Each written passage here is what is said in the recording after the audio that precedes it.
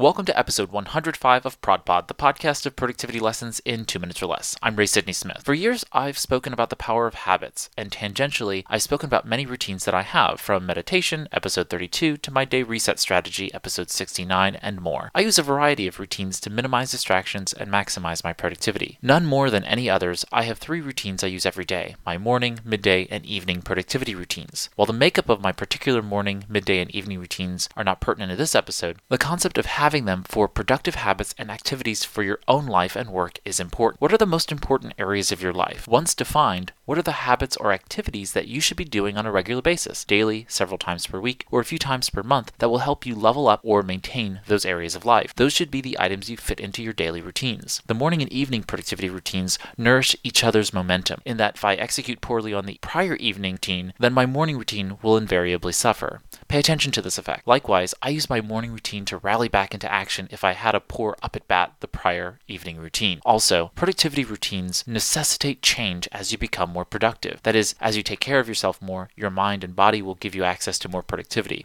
Over time, you should see some parts of your routine become superfluous and other new habits emerge. This is natural, and you shouldn't try to limit the organic development of your routines. However, productivity routines can only remain productive if they aren't hindered by several limiting factors. The top 3 I see frequently are: A, people try to jam-pack everything in the kitchen sink into a morning or evening routine. B, your routines are unnatural or unhealthy. Drinking a shot of tequila or eating a whole lemon in the morning may jar you awake and sound like a good routine at the moment you think of it, but seriously, it's not going to be sustainable. And C, you lack the motivation to do it. Identify the routines that will nourish your productivity in your major life categories. Fit them in naturally into the flow of your morning, midday, and evening, and benefit from the compound benefits of productivity routines. I hope you've enjoyed this episode of ProdPod. This is Ray Sidney Smith, and thanks for listening. Here's to your productivity success in 2 minutes or less.